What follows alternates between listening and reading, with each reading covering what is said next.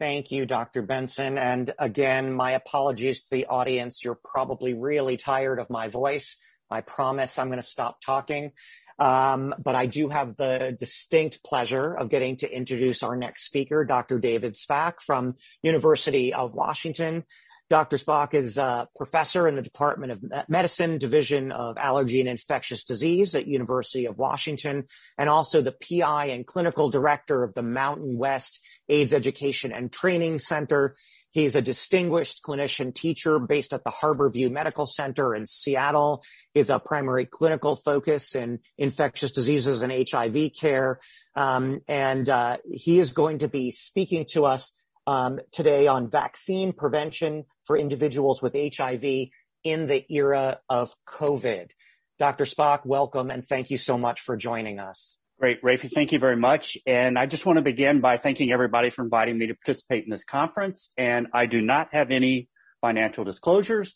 Now, for what I'm going to try and tackle in this is to really go over some bread and butter issues related to immunizations, but try and put a spin on this related to what we're doing now in the current COVID era, what we've been doing. So the main thing I'm going to focus on are going to be, first of all, the timing of administering vaccines with COVID vaccines and new recommendations on this, summarize pneumococcal vaccine schedules in people with HIV, discuss our approach to initial hepatitis B immunizations, and then address the issue of what do you do when somebody doesn't respond to hepatitis B vaccine. And then last, specifically go over a few things related to what we know about actually giving COVID vaccines to persons with HIV. And interestingly enough, today in the New England Journal, there's 2 new articles. So this is like a popcorn popper that's going off with new information. So I'll hopefully be able to touch on some of that new information as well.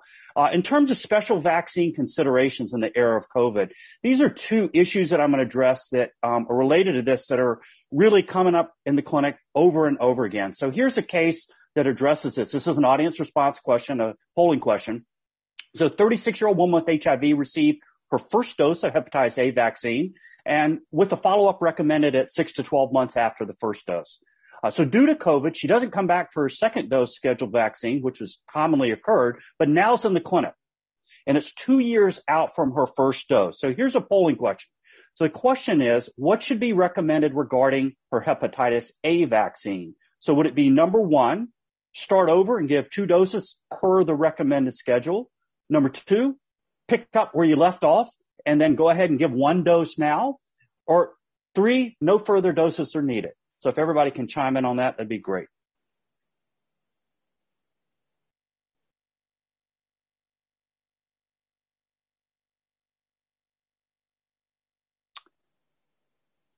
All right. Since there are only 3 choices, let's go ahead and see what we've got. Okay, so we've got a mixer here. So this is great. So let me go ahead and tell you what is recommended in terms of sort of standard ACIP, CDC recommendations. The correct answer is number 2. And this is a great thing to remember about vaccines in general, that the general strategy if somebody's late for a vaccine is pick up where you left off. So now in terms of another issue that comes up commonly, this issue that about when can you give COVID vaccine if somebody's had another recent vaccine? When can you give a vaccine if somebody recently had COVID vaccine? So let's go over this particular question. So based on current CDC guidance, what should be recommended regarding giving the pneumococcal polysaccharide vaccine? Can we drop the polling question for 1 second? I skipped through, thank you very much. So the slide advance. Okay, so here's the second question, polling question, sorry. A 51-year-old man with HIV and a CD4 count of 353 received his second mRNA COVID vaccine 5 days ago. So now he's feeling fine. He's in clinic. He's scheduled to get a dose of the pneumococcal polysaccharide vaccine. Okay, so he's supposed to get PPSV23. Now, the polling question here. Based on the current CDC guidance, what should be recommended regarding this PPSV23 vaccine, considering he got COVID second dose 5 days ago? Should it be A, you can give the pneumococcal vaccine at today's visit? B, you must wait at least 14 days after the COVID vaccine? Or the third choice, you must wait at least 6 weeks after the COVID vaccine?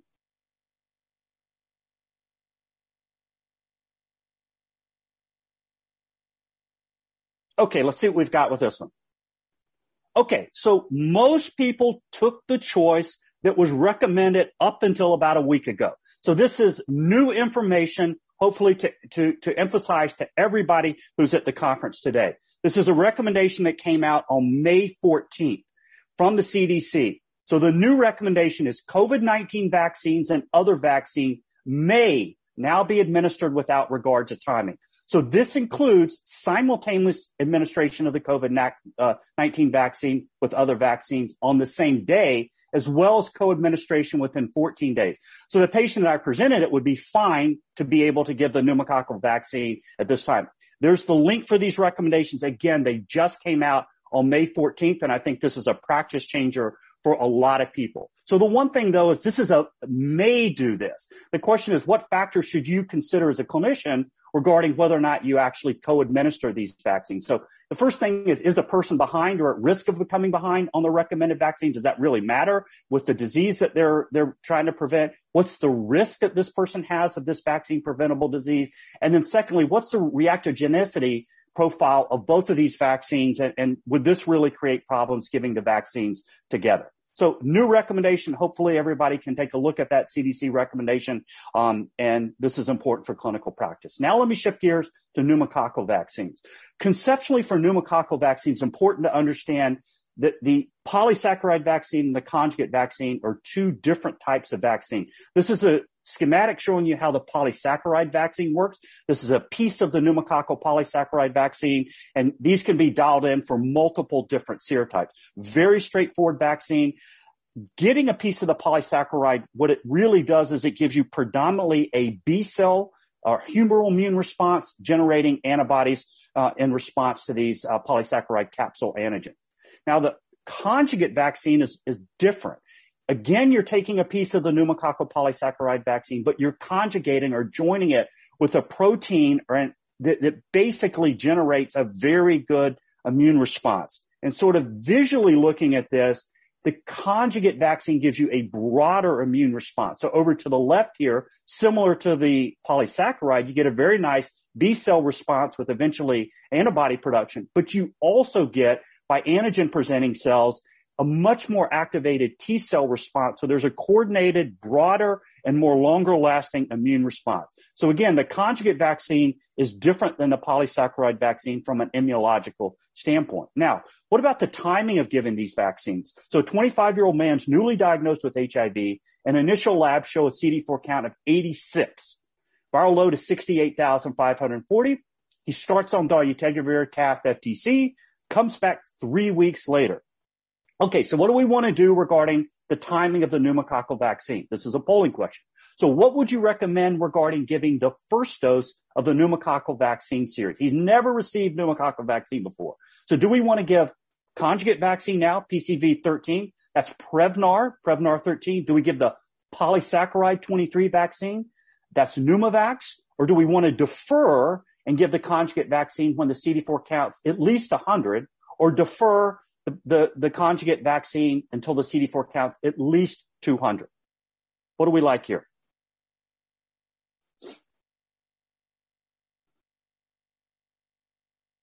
Okay, let's see what we got.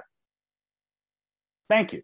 Okay, great. So about 50% of people chose the correct answer based on the OI guidelines, which is to go ahead and give the conjugate vaccine now without delay. And I'll go over the rationale for that.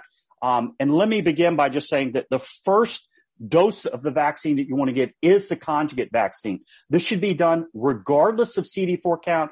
Some people may do this sort of similar to the way that this patient was handled, where they got started on antiretrovirals 3 or 4 weeks later, then got their first dose. I think that's fine, but there's no reason to delay till the CD4 count goes over 100 or 200. Now, the first dose of the polysaccharide vaccine is typically given about 8 weeks, at least 8 weeks, I should say, after the conjugate, and close to that time, ideally. But the polysaccharide vaccine should be given with consideration to the CD4 count. So let's look at that. If the CD4 count's above 200, no reason to delay. Just go ahead. You can wait at least 8 weeks and then give the polysaccharide vaccine. However, if the CD4 count's less than 200, there's a slight preference in the guidelines to wait till they get at least above 200 You alternatively can just go ahead and give it at the 8 weeks, especially if there's logistical issues. But note there is a slight B3 over C3 preference for deferring if the CD4 count is less than 200. Now, eventually, if a person is less than 60 years old, you're going to be giving them 1 conjugate dose and eventually 3 doses of the polysaccharide. And I think as clinicians are very familiar with this schedule. After this initial 8-week dose, you want to wait at least 5 years, and then you give another dose at age 65. The way I remember this is if you think about the 1-3 here, that's exactly what you're doing in anybody under the age of 60. 1 dose of the conjugate, 3 doses total of the polysaccharide vaccine. A 1-3 is an easy way to remember. No one should be receiving 5 or 6 doses of the polysaccharide vaccine. It's not a vaccine given every 5 years. That is not the recommendation. Okay, now why go ahead and give the conjugate at a CD4 count that's low? Part of this recommendation is extrapolated from data from Africa, where they actually looked at individuals who were adults who had recently had invasive pneumococcal disease. The median CD4 count was low, 213. These were individuals that they randomized to get the older conjugate vaccine, which is called Prevnar 7. That's what was available at the time this study was done, versus placebo.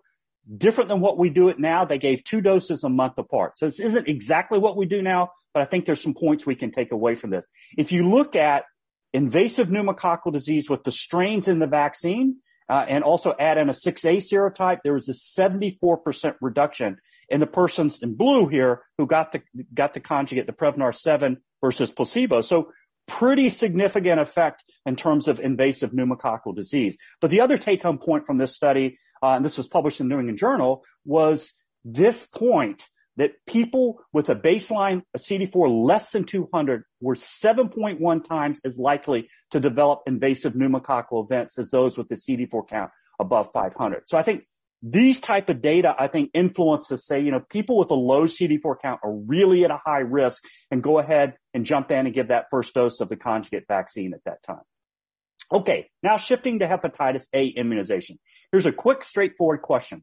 Should all adults with HIV who are not immune to hepatitis A receive the hepatitis A vaccine?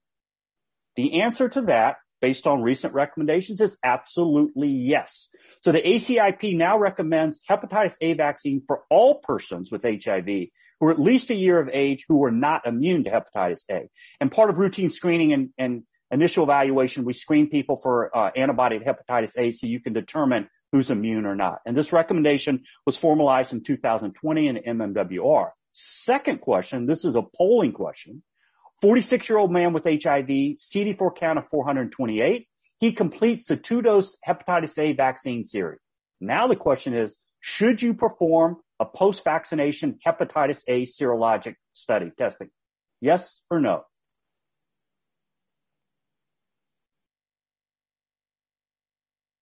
Okay, straightforward question. Let's see what we've got. Okay, we've got a mix here. So the correct recommendation based on newer guidance is to do a post-vaccination testing. So let me show you what the recommendation is from ACIP and CDC on this. So this is the recommendation that came out in 2020. ACIP recommends post-vaccination serologic testing for all persons with HIV at least a month after completing the hepatitis A vaccine series. And I think part of this recommendation is based on all of the hepatitis A outbreaks that have occurred in the United States and a lot of issues related to people not having ideal responses to hepatitis A vaccine, especially immune-compromised individuals. So one point they make in this is that individuals with HIV can have a delayed hepatitis A response. So, up to 6 months. So my own preference, what I do practically in the clinic is I don't get it 1 month after they complete the series. I typically do it at a 3-month or 6-month visit after that time period. I think that's a little more practical. I don't think a person needs to have a special visit just to come in and get their titer checked. I think it's reasonable to do it 3 to 6 months after they complete the series. Now let's take a look at hepatitis B immunization, which can get really complicated, but let's look at some issues in terms of what's recommended for initial and revaccination for people who don't respond. So first of all, everybody who comes into care for HIV should be screened for hepatitis B, and it's important to screen with these 3 parameters, serologic test: surface antigen, antibody to surface, and antibody to core. So surface antibody, core antibody, and surface antigen. Those three things will give you a clear indication of whether or not the person needs hepatitis treatment for B, or whether or not they need further immunization because they're non-immune, or they need immunization. So let's look at this is not a polling question, but see what you would think about what you would do in your practice. So 31-year-old woman's newly diagnosed with HIV. She's got a CD4 count of 511, and her parameters at initial screening show non-immune to hepatitis B, no active hepatitis B. So she's a good candidate for hepatitis B vaccine, obviously.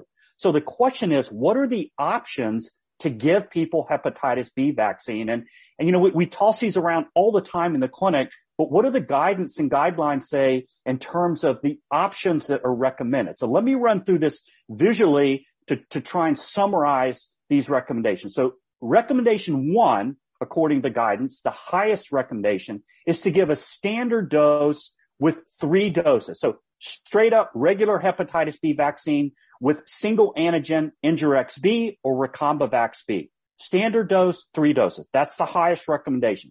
The next highest, option 2, is high dose, 4 doses. So they don't like to sort of mix and mash, standard dose, 4 doses. It should be high dose, 4 doses. This is, a lot of people are familiar with this, is so-called sort of dialysis dosing. This is for more difficult to immunize individuals. That's a B1 recommendation. Option 3 is to give the Hep B CpG that has a CpG adjuvant. For those of you, this is Heplisav B. That only requires 2 doses. We don't actually know in persons with HIV what the optimal dosing schedule is. That's a C3 recommendation, but obviously tremendous interest in the Heplisav B for persons with HIV. So just stacking these up in terms of what the guidance say, again, standard dose, 3 doses, highest priority, high dose, 4 doses, second highest rating, and then Heplisav B, 2 doses a month apart, most practical, but right now at the lowest guidance. The last thing to mention that I think everybody's familiar with is that for people who also need immunization for hepatitis A, you can administer Twinrix, which is a combined hepatitis A and B vaccine. But important to note, in the guidance, there are 2 options, either to give the standard 3-dose Twinrix, or there's this 4-dose series at 0, day 7, day 21 to 30, and 12 months. And this is often used when you're trying to accelerate and get a person immune on a quicker schedule. Now, what about people who don't respond to the hepatitis B vaccine? This is really, I think, the situation comes up over and over again in the clinic. 29-year-old man with HIV gets 3 standard doses of the hepatitis B vaccine, Injurex B. 2 months after completing the vaccine series, he gets a hepatitis B surface antibody check, and it's less than 10. So it looks like he didn't respond. Now, based on the OI guidelines, what should be recommended when a person doesn't respond to a standard hepatitis B vaccine? This is a really important issue in clinical practice. So now notice in the guidance, things are flipped a little bit here. What moves up to the higher priority now is the high dose 4 dose moves up above the standard dose 3 doses. My own preference is I just, over years and years of experience, if someone doesn't respond to the standard dose 3 doses the first time around, I think it's very unlikely they're going to respond the second time around. So I would either go to the high dose 4 doses or think about Heplisav B in this situation. But one thing they do point out is if the CD4 count's low, you can consider for revaccination waiting until the CD4 count gets above 200. I think that's reasonable to do. And then whatever choice you make at that time. Now, I think the real question all of us are thinking about is, well, what's the role of the Heplisav B for these non-responders, the CpG adjuvant? So this is a very potent vaccine that gives stronger immune responses in the general population. And what do we know about this in HIV? We don't know a lot. This study just came out a couple of weeks ago. This was looking at seroprotective responses after receiving Heplisav B. This was only 64 people in this study. Their current CD4 counts are pretty high, but their nadir was 283. And nadir is probably a really important factor with respect to hepatitis B vaccine responses. They got standard dosing of Heplisav B, 2 doses a month apart, which is done for the general population who doesn't have HIV. And they looked at seroprotection responses. So interestingly, overall in the study, they had very good immune responses at 81%. But even among the prior vaccine non-responders, they had excellent responses above 80%. And this was a big chunk of the people who were involved in the study. So this is promising. Again, small numbers. It doesn't really answer the question how effective this is going to be, but it's promising data that I think leads us to where we are going to find the answers, the so-called Beehive study. This is ongoing, and the Beehive study is looking at two different groups. Groups A are individuals who are non-responders to the vaccine, and then we're looking at also hepatitis B responses in naive individuals. So the way that this study is being architected is that the non-responders are going to get randomized to either 2 doses of Heplicib B or 3 doses. And then they're going to compare the standard Engerix B, standard dosing, 3 doses. And then the naive individuals are going to be looking at a 3-dose vaccine series. But notice that in this, that there are a number of serologic studies that are going to be done for immune responses throughout this time period. So we're hoping that there'll be enough data points to know whether or not after the 2 doses, they get a good response. So interesting. We should find out a lot of answers about Heplicib B after this. Well, let me take the last segment to focus on COVID vaccines in person with HIV. And I know this talk isn't supposed to be an entire COVID vaccine talk, but try and tell you where we're at now with COVID vaccines. So first of all, with COVID vaccine, just to remind everybody, the immune response really is all about this response to the spike protein, very importantly, especially to this one area called the receptor binding domain. The COVID vaccines that are mRNA vaccines, I think as everybody's familiar with, is basically a phenomenal, innovative process where they take genetically engineered messenger RNA, put it inside of a lipid nanoparticle that then can enter into cells. So this is a delivery package that gets messenger RNA, and the messenger RNA in this region is coding for the spike protein or a variant of the spike protein.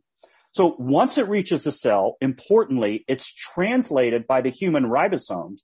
And then there's 2 outcomes for the translated proteins. These SARS-CoV-2 spike proteins can either be shuttled fairly intact to the cell surface where they generate a lot of B cell activation, or they can be processed as peptides where they generate more of a T cell response. The point of this is this generates a very broad B cell and T cell immune response. And the other point is there is no mRNA that needs to go into the nucleus or goes into the nucleus. This is all process that occurs out in the cytoplasm with host ribosomes in the endoplasmic reticulum. So very safe vaccines. There's no viral replication in this. Now, what about what we have is everybody knows we've got, the Moderna and Pfizer, both highly efficacious. Just the only point to note is I think everyone has heard that the indication for the Pfizer vaccine got lowered very recently down to 12. I think that's a great thing. Now, the third vaccine is the viral vector vaccine, which is a J&J vaccine called adenovirus type 26. Here, the delivery package is not simply a lipo particle. It is the actual adenovirus that has been made replication incompetent. So same idea, though, the construct of the SARS-CoV-2 spike protein is integrated spliced into the attenuated viral DNA. And this is a non-replicating virus. Once it's inside of the cell, then these proteins can be made, generating similar responses. The efficacy with this obviously has not been quite as high, lower than the mRNA vaccines, and a lot of other issues, again, just in terms of safety issues that I won't dive into. I think the interesting thing is, what do we know about people with HIV? Unfortunately, we don't know a lot. If you go back and look at these studies, low percentage in all of these studies. And when you're really going to look at efficacy data with this low of a percentage, it is very difficult. 2 articles today in the New England Journal looked at AstraZeneca and Novavax. Was a little bit more data. The Novavax trial that was presented in the New England Journal article today, which really involved a lot of the B1351 South African strains, did not look very good in persons with HIV. So, again, there wasn't enough data in that powered to determine efficacy in people with HIV. But for those of you that actually look at that article that just came out today, the data with people with HIV from the first glance of that did not look very encouraging. But this was with this so-called variant, the B1351. Now, so overall then, in terms of the vaccines that we are using, what do we know and what can we say? So there are this 12 people that were studied and published by the Hopkins group just very recently. And basically what they found is that there was good safety in individuals who got mRNA vaccines from the trials, but it did appear there was a slightly lower immune response in people with CD4 count less than 200. There are two preprint articles, one in Lancet that looked at the ChAdOx vaccine, which is the AstraZeneca vaccine being widely used in Europe. Data from trials on this, again, look to be safe, look to see similar immune responses to persons without HIV. And then there's this preprint, again, from the ChAdOx from Africa. Again, only 52 people appeared to give similar immune responses and to people with and without HIV and appear to be safe. Again, the place where we have the most data so far is in that Novavax trial that was just published today in the New England Journal. That was 161 people with HIV, and even that wasn't powered enough to show efficacy. But that one Novavax trial looks a little bit disappointing in terms of people with HIV. So I think I'm on time, and I will turn it back to Rafi and open it up to the question and answer. And Rafi, I did mention in an email that if we have questions about the actual COVID vaccine, it may be a good idea to wait and put that with the panel, because I know there are a lot of people on the panel that have a tremendous amount of expert in the field of COVID and COVID vaccines, and I certainly would love to have their input in that discussion. Thanks, David. That was really, really a tour de force, and thanks particularly for highlighting those recent changes in the guidelines. I think it's very easy to miss unless you're sort of mired in this, but particularly around the timing of COVID vaccine administration and other vaccines, and the recommendation for the following up of a Hep A serology after vaccination. I think it's very easy to have missed those recent changes. So thanks for particularly highlighting those. We have a couple of questions of a very practical nature from the group. We have one question that's wondering about your clinical experience with obesity in response to Hep B vaccination in particular. Would you, out of the box, go with one of your, more the regimens that you would otherwise reserve for people who are non-responders or more likely to be immune compromised, or is that not something that factors into your decision making? So I think the short answer is yes, I would. I think in general, given that there's only a slight difference in the recommendation with the high dose, 4 doses versus 3 dose, standard dose, I would in those individuals. Historically, there's a lot of data that shows that people with obesity have low responses to hepatitis B vaccine, especially in the non-HIV infected community. There's just a lot of data for that. So yes, I would. Now, the interesting thing, I think, is what about going straight to Heplisav-B in these people?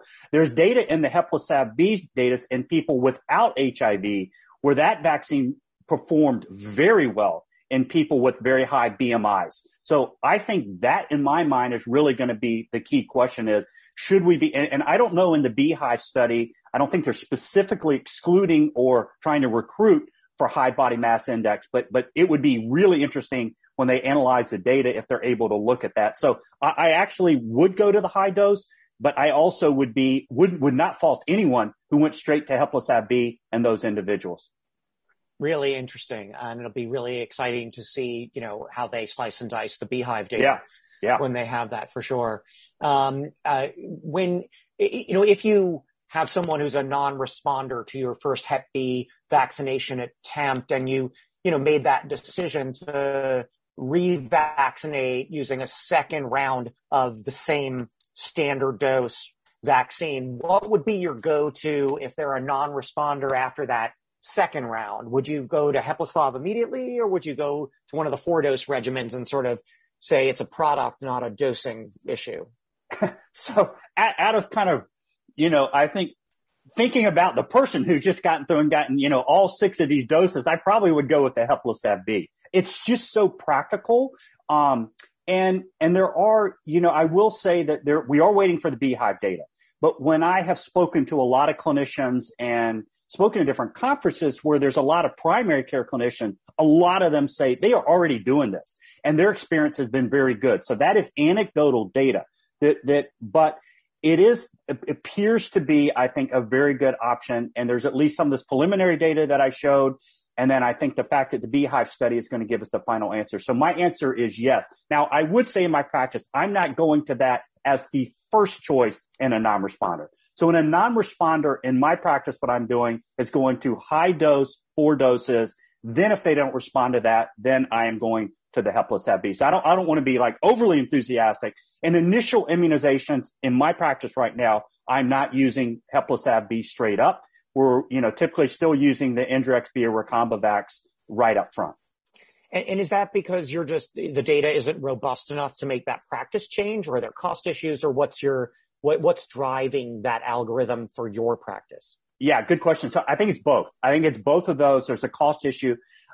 I will say though, I'm really driven by the difference between theoretical and practical, and it's like all the issues you get into with PrEP as well too. If you can give somebody 2 doses of a vaccine a month apart and the ability to, check that off and get a person immunized, it is just so much easier than the other vaccine schedule. So I'm very enthusiastic about us. If the Heplis-AB study ends up being you need a 3-dose series, then my enthusiasm for it's going to go way down, because the big part for me, and the cost is going to go up too if you need 3 doses. So I think if you factor everything in with all the people that we need to double dose, 4 doses, revaccinate, I'm not sure that we're actually saving a lot of money in the long run if we turn out that Heplis-AB is shown to be safe and effective in people with HIV. Super helpful. Thank you. We have a question. We didn't really get into a lot of discussion around influenza vaccination, but we have a question about, in people who are living with HIV, do you have an age or CD4 threshold that you consider using the high dose quadrivalent flu vaccine versus the standard dosing? So I love that question. The answer is no, because honestly, in our clinic, we have the one vaccine that everybody gets, and we typically have it so protocol oriented that people are typically getting these administered outside of clinic visits and in clinic visits. And so I have not done that. There is a rationale, I think, for people over 65 to be able to do that. The one point I do want to make about flu shots, and this is really more relevant for children, is that the live attenuated nasal influenza vaccine should not be given to people with HIV. That is on the list, regardless of CD4 count, that is not recommended. So practically, I think for me, the biggest problem for influenza vaccine has been getting people to be willing to get it. I'm shocked that, people line up, they'll get their pneumovax, they'll get their meningococcal vaccine, and then I bring up flu shot. I don't want a flu shot. So I don't know, Rafe, have you seen that too, that there's something about the flu shot that people really don't want to get? So honestly, for me, the bigger factor is getting them a shot, and I think that's the highest priority. Yeah, no, David, I completely agree with you. And we hear all the time, I don't want to get the flu shot. I got it, and then I got the flu. Yeah. And, trying to disambiguate and unpack that statement, ends up being, sort of often a non-productive one, but one we try and have and just encourage people. Yeah, and it's such an involved conversation because, well, maybe they got the flu shot, but then they got RSV or they got something else, or maybe they got the flu and then they would have had a worse response if they got some partial immunity. So it's a tough issue, and I try and respect people and go for the highest priority and try and get whatever vaccines we can get in. Yeah, thank you. It is a very complicated conversation, and I think people have preconceived notions that are difficult to disavow them of. And we saw that with COVID also. We have a bunch of questions about COVID vaccines that I'm going to try and leave for the panel discussion a little bit later. Well, someone is wondering if you have any insight into what drove the change in recommendation about the fact that it's okay to give COVID vaccination contemporaneously with other vaccines, or is it just increasing experience that gives us that comfortability regarding side effect and adverse event profiles? So I think it is more just experience, but I will promise that between now and the time of our panel, I will see if I can dig a little deeper into that and see if I can find out something. Again, this recommendation was just posted, so I'll see if I can find out a little bit of information about the rationale for it. Yeah, thank you so much. We have a couple of questions about Hep B treatment and also about COVID in transplant patients that I think maybe if it's okay with you, we'll save for the panel and we can all talk about it at that point, because it's time for us to go on break. So with that, I'm going to say thank you, David, so much for that really wonderful presentation, the great questions, the new information, and the discussion. And thanks to our audience for the great participation. Hopefully this has been helpful and enjoyable to you. We're going to take a break until 10:55 a.m. Pacific time. So the next 30 minutes. Sorry. And we will come back then with some additional exciting topics. Thanks, everyone, and we'll talk soon.